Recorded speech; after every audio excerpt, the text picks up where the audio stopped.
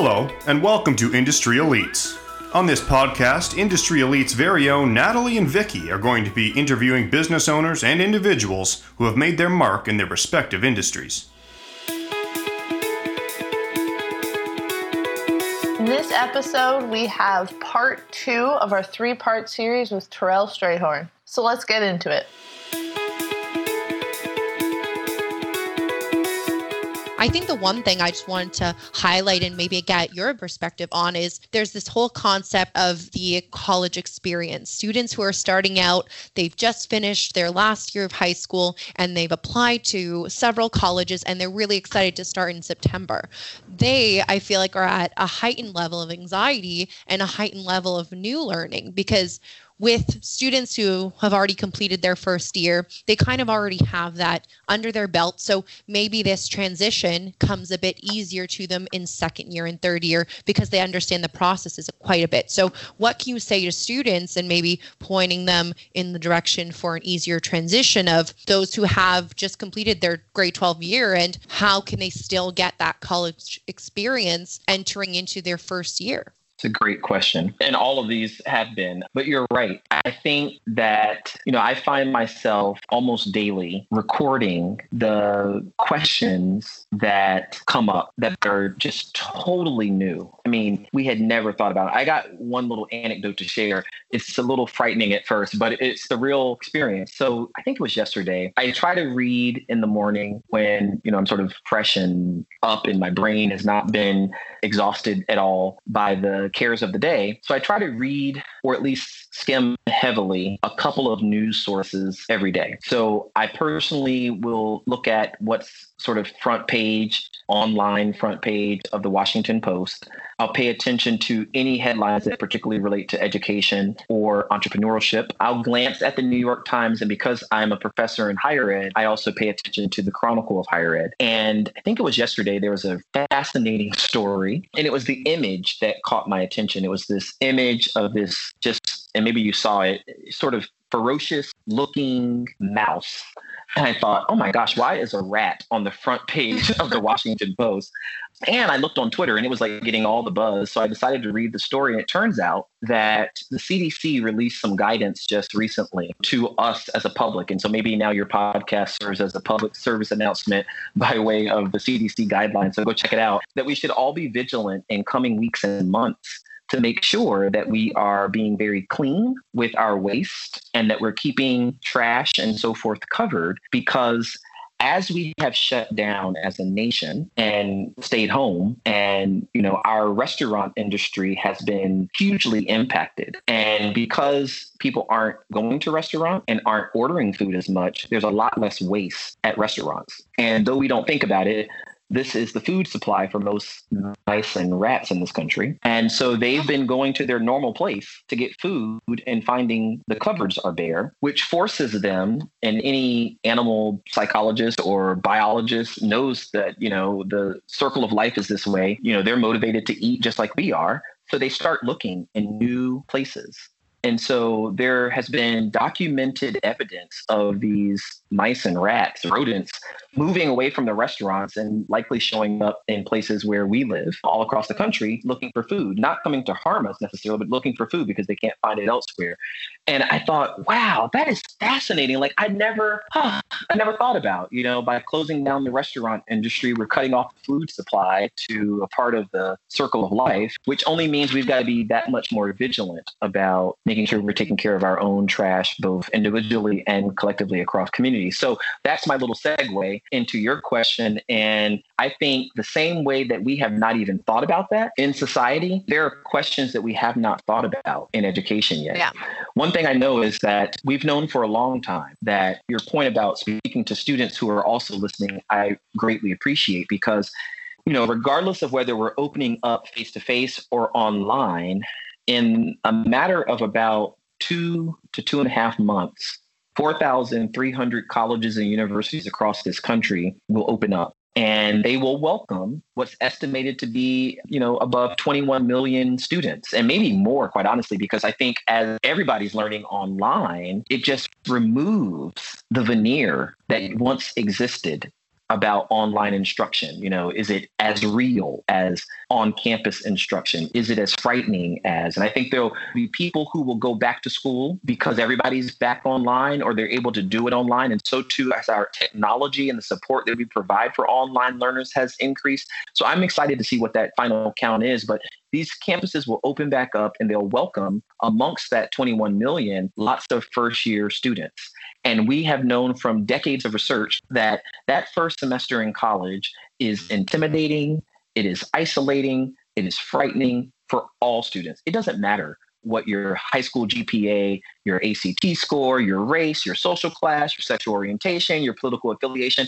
I mean, those elements or characteristics shape your experience in undeniable ways.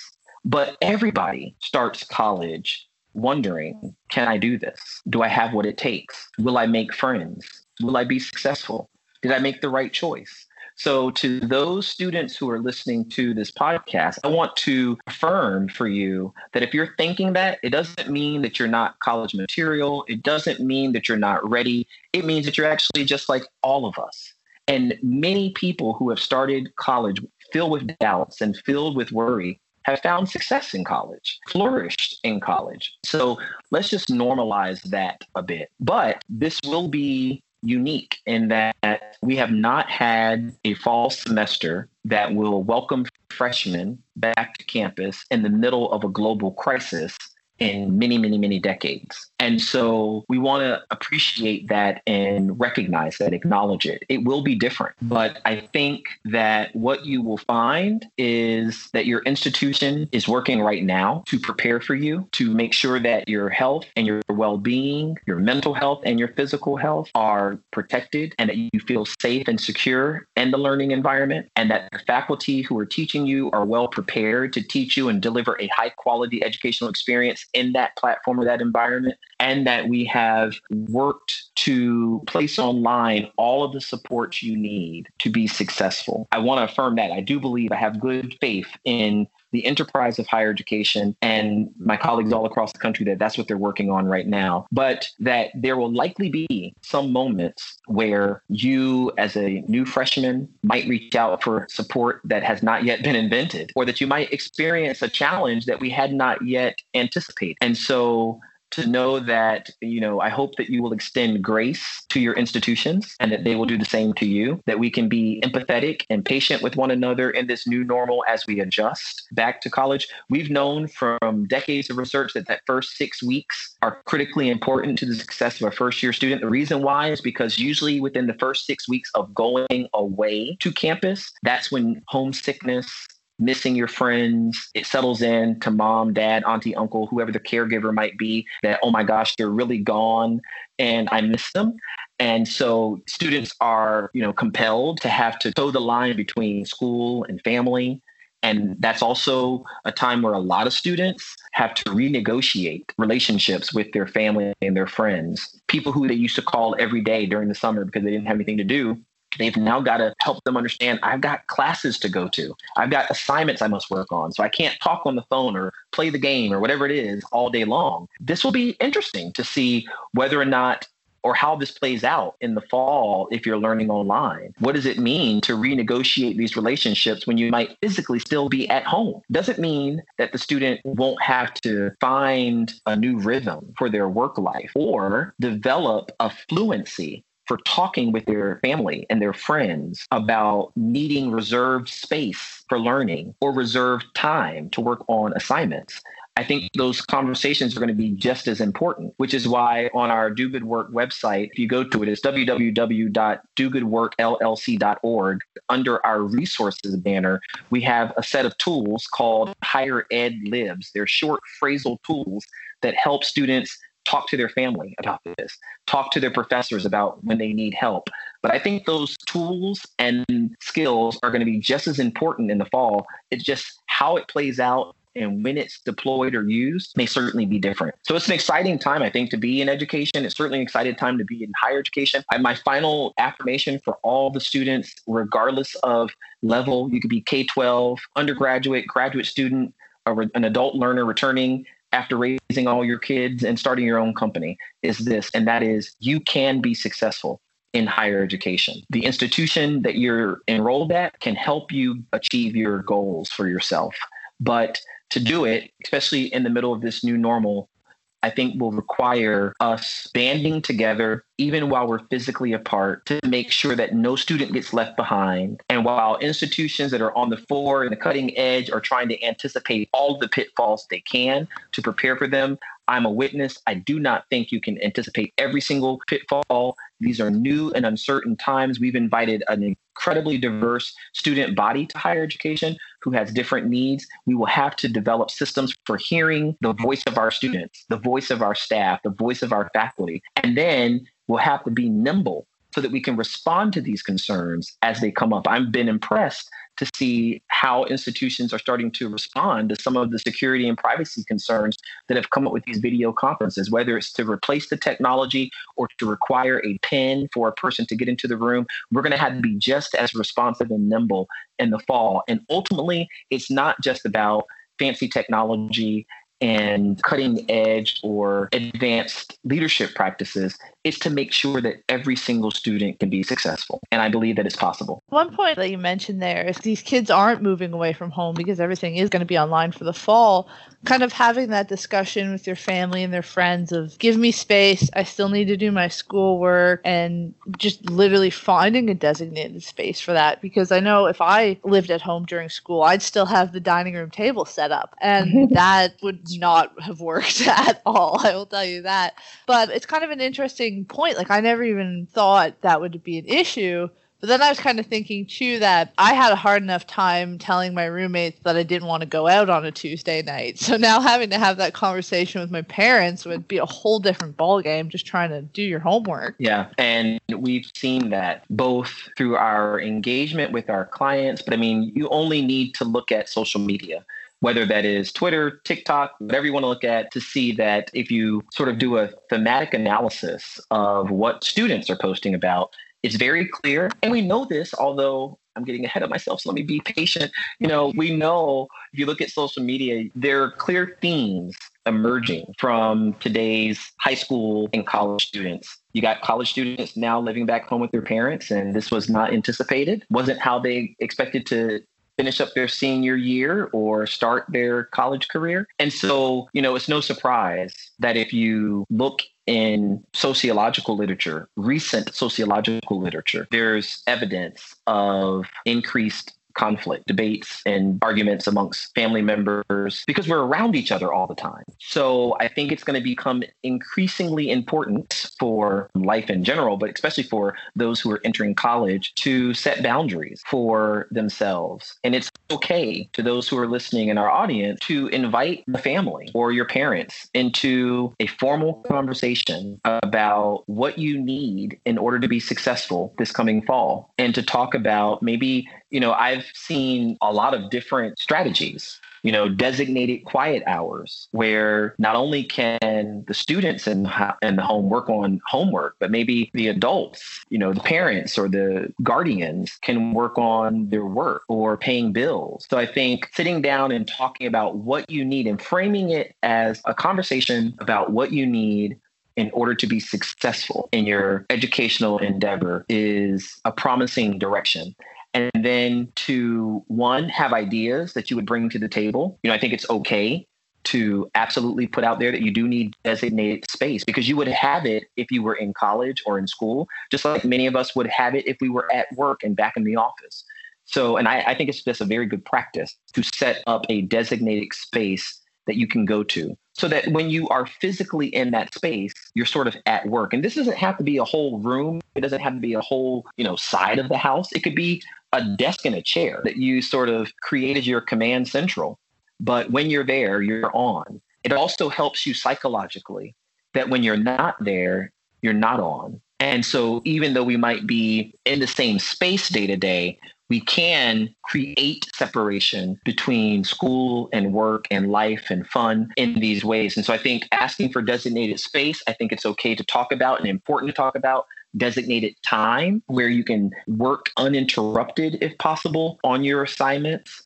I think it's also important to talk to your family and friends about accountability measures, because it's hard to learn. And I'm saying this both as a professor, an educator, and campus leader, but also as one who took an online or has taken online courses. It's easy to not hold yourself accountable, especially in asynchronous online learning, where you can say, you know what, I'm going to wait a week. I'll catch up next week. And then next week comes, you said, you know what, next Saturday, I'll catch up on the past 3 weeks. Before you know it, you've missed everything. And now you're struggling to succeed. So how do you structure your time and schedule your day so that you can stay up on your assignments? You can be ready to learn during the asynchronous or synchronous, and you can't do it on your own. You need accountability partners. And quite honestly, I think this is when students need to turn to their families and talk about, it would be helpful to me if you would. I think I'm more likely to find success if I could depend on you to and talk about this. My final point about this is not a one-way conversation. So it's not, here's what I need, here's the space I need, here's the time I need, and here's what I need from you. But you stay open to hearing from others what they need from you, as well as if they can't deliver exactly what you need, that you would be open to other possibilities. And like you, I think it was you, Vicki, who shared your story. I remember growing up, I'm from Virginia Beach, Virginia, 2 wonderful parents who I sort of fell into this. I was fortunate enough to grow up around academically oriented friends. It wasn't like, I don't remember saying like, I want to do well at school. Not until much later, maybe like 6th grade or something. But early on, I did well in school because my friends did well in school. And it was like, to hang out with them, you got to do well in school. So I did that to gain their acceptance or something. But then by 6th grade, I remember consciously thinking about my studies and striving intentionally to do well. And it was in 9th grade, as I entered into high school, my mother would watch me stay up late working on assignments, and she would beg me to go to sleep. And I would tell her, like, I got to finish this, because I was throwing myself into my assignments. I loved school. And one thing she did, she couldn't build onto our home and give me a private study area. We didn't have resources like that. But what she did, which was powerful when I look back at it, was she had a dining room that my mother took great joy setting up. It had a tablecloth and lots of fine china or whatever it was. I mean, we could barely go in there because it was so nice. But, you know, we ate at the kitchen table, but this was like the museum room or whatever. When I was in high school, my mother said, you know, I think you need a place to get your work done. And I'm tired of watching you, you know, work on your floor or on your bed. And she took everything down off the dining room table and converted the dining room table into what I call my high school office. And I could set up there. I could put my assignments there. I could go to school and come back and my papers would not be touched. You know, they'd be where I left them. It's probably not too far a stretch of the imagination that because of that relatively small step my mother took, you know, I'm a professor today and on this podcast, because it affirmed for me in ways that I didn't realize that my parents cared about my academic success. And though my mom finished undergrad, my dad finished high school, and my educational achievements have taken me to levels of education that my parents couldn't coach me through. They've always been my major cheerleaders, and they were able to signal their support and their love and their care by making resources available or provisions for me in that way. So I offer that not intentionally. I sort of fell into that story, but I now hear something I want to just echo for those listening in the listening audience. I mean, there will likely be parents who are thinking, what can I do? I've never taken an online course before. How can I support my student, my niece, my nephew, my son, my daughter? Because I'm not in college. I never went to college. And you don't have to go to college to support someone to success in college. What we've learned from research is that the secret ingredients to that formula are actually much more simpler than that. You can create space the same way my mom did for me, the same way that Vicki said happened for her. You can affirm for the student when they talk to you that if they start saying, I'm feeling overwhelmed, I'm feeling stretched, you can tell them that that's okay. Encourage them to balance their time, to unplug sometimes. You can make reference to the kinds of resources. I'd encourage them to check out our website. Our website points to many other websites and resources that are available to students. So I think affirming for students, affirming their experiences, supporting them, the power of encouragement goes a long way. Letting them know that you believe in them, that even though this is a global crisis, that I've told a lot of people who just graduated this past spring, they're all frustrated because they imagine having a big commencement or graduation. And while I realize that the circumstances are not ideal, we have to admit that rarely in life are circumstances ideal. So I think for the adults who are listening, helping students reframe this from a moment into sort of monumental lessons about life, that what they learn from this crisis, if nothing else, is how to be resilient, how to be responsible, how to be responsive, how to stay connected with people, even though you can't be physically together. And they're learning a lot about themselves as learners. And I think those messages really get into the sort of DNA of success for people. So never feel like you can't do something. You can. And I think for those who are thinking about their first year in college and looking at the fall and thinking about this in terms of crisis and gloom and doom, just know that it's not going to be that way. It's actually a very exciting time of your life. Even though the circumstances are not ideal, and maybe you didn't never imagined attending class online, most people in this listening audience know that they can trace at least one lifelong friendship to their time in school, and especially their time in college. So whether we're on campus face-to-face or we're online, you're about to have some of the most incredible years of your life. You're about to learn things that you've never imagined about yourself and about the world. You're about to create connections with your classmates and your professors that will likely propel you not just into your first job, but probably into a lifetime of learning. So get ready for a really, really exciting fall, and we'll learn and grow together. I think that's definitely something everybody has to consider, and that's a really positive way to look at it. From what we've definitely discussed within this podcast, is this time has shown us the importance of adapting and being accommodating to one another. Because maybe one thing I've heard people say is that before coronavirus, we were just moving too quickly. Everybody was going from one place to another place without ever stopping. So now really having this opportunity where the whole entire world for a second did stop, it gave everybody the opportunity to think and really reflect on what they've been doing. So I think for our listeners, just get a bit of background on yourself, Terrell. Going from a background in music studies to being a professor, what did that transition look like, and how did you end up being a professor and even an author as well? Yeah, great question. I should probably just stop saying great question because all your questions are so good. But like you said, to those who are listening who are wondering about my background, which I typically present as, like my story. I grew up in Virginia Beach, Virginia, as I alluded to earlier, and went to high school, finished high school. That momentum that I talked about, or the sort of gravitas of my social network, carried me to college, because growing up, I don't remember having long conversations with people about college. It was sort of presumed that I would go.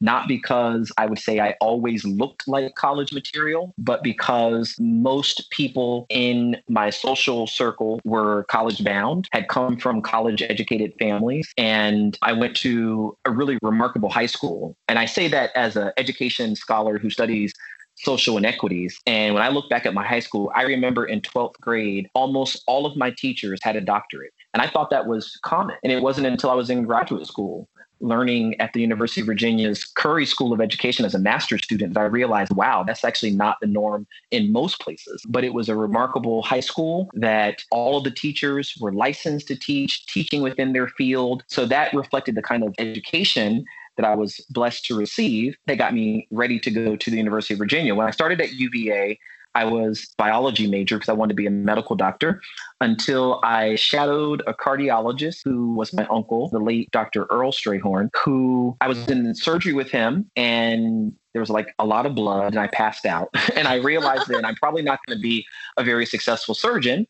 So I switched and became pre-law, and was pre-law until, for the most part, I realized that at UVA, to be pre-law, you get a broad education. You take lots of courses that would develop your logical reasoning. Those might be in English, but I wanted a major that tracked right on to my career, and law was not really that. So I eventually ended up talking to an academic advisor and someone in student affairs who told me I need to stop changing my major or I was going to be there forever.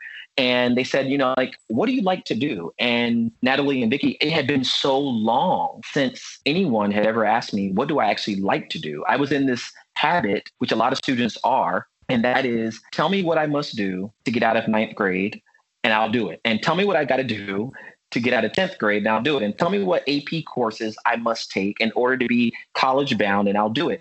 And then you get to college, and it's like overnight, the rules change, and people want to know, what are you interested in doing? Where do you see yourself going one day? And no one had ever talked to me about that.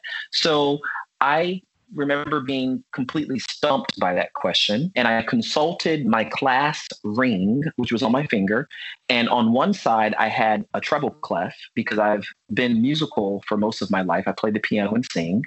And on the other side, I had praying hands because faith has always been important to me as an individual. And I inherited that faith from my parents and my grandparents. So without thinking about it, I told the academic advisor, music and religion.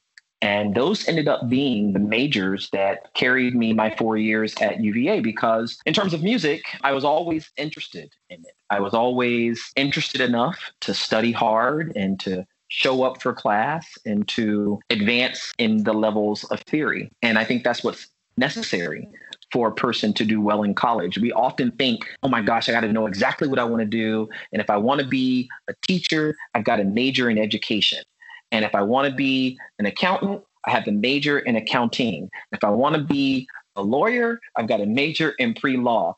And that works for some people, but not for the masses of people. So to the students who are listening, both those who are currently in college, those who are going to college, and those who are about to finish college, if you feel confused and like you don't know, then join the club. Most of us don't know. That is absolutely okay. We have time to figure it out. And rarely can you figure it out on your own. You need some thought partners who will help you with that. And so I had the blessing of an academic advisor.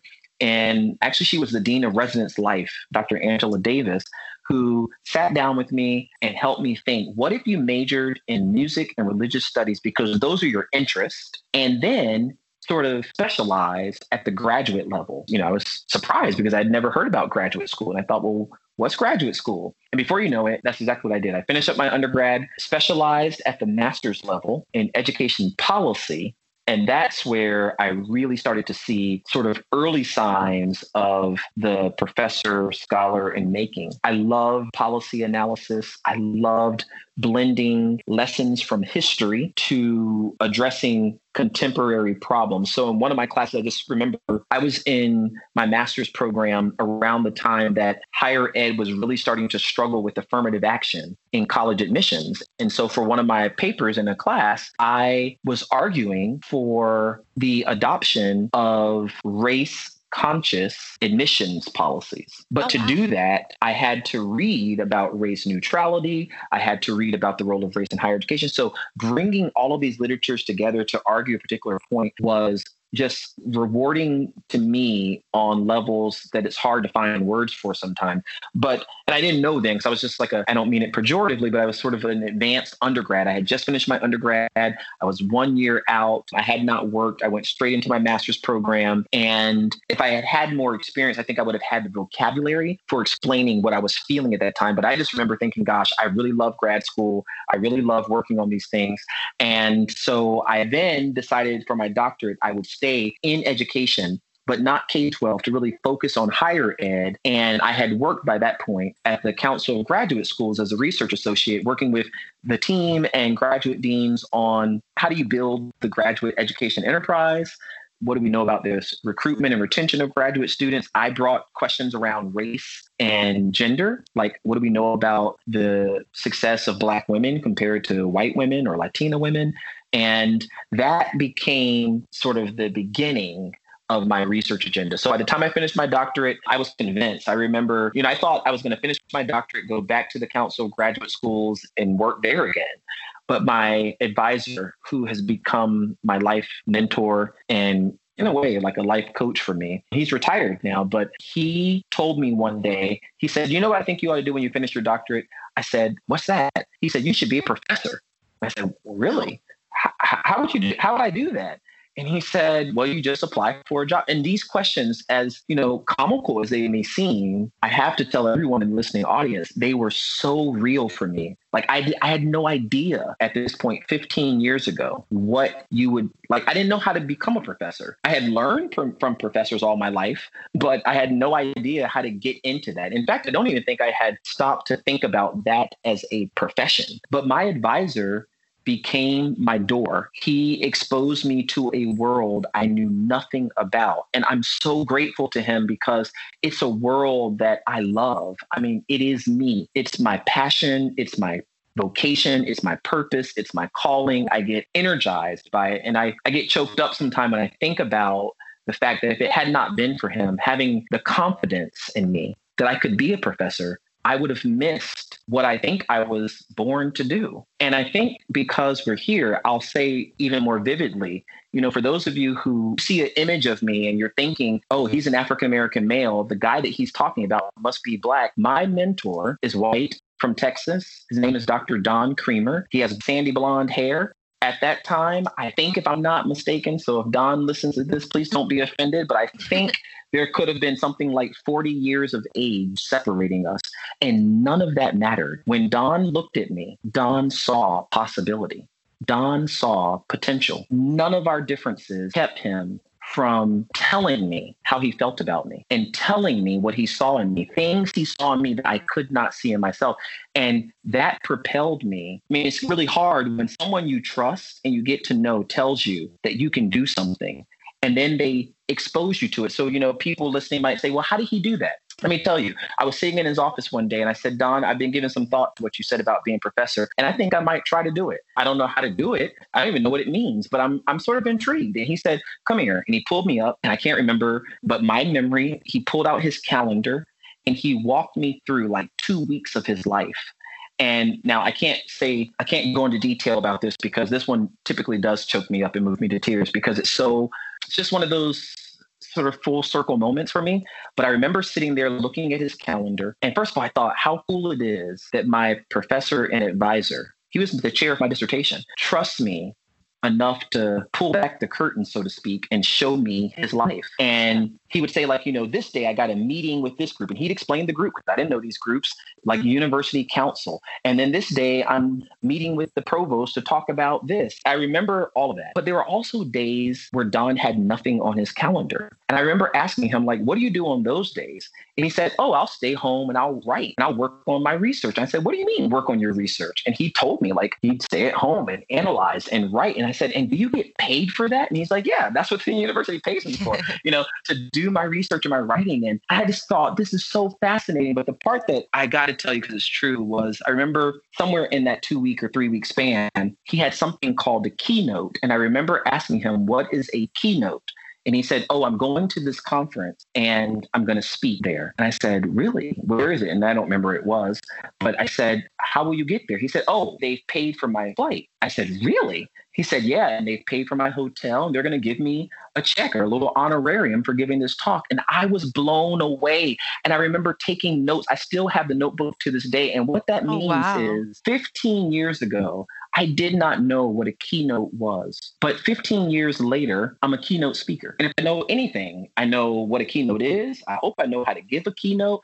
And so I offer that to everyone who's listening who, maybe feels like you don't know enough, or because you were born into a certain circumstance or zip code, you will never achieve the dreams that other people have or the level of success that other people have. And it's just simply not true. Education can get you there. And for me, I'm a living witness that I'm blessed that although I was not born in this kind of environment, I wasn't born to professors. My parents don't have doctoral degrees, but because of their sacrifices and the sacrifices of my grandparents and many others along the way, including my advisor, education has opened up a world of opportunity for me and for my family and for my kids and those attached to me that I could never have imagined, which is why I so vigorously pursue paying it forward in the way that I do. I think it's just a really powerful reminder to all of us that we can change the world And maybe it happens one person at a time. I think if I ever get to do from my student what Don did for me, then that's a satisfied life, because Don exposed me to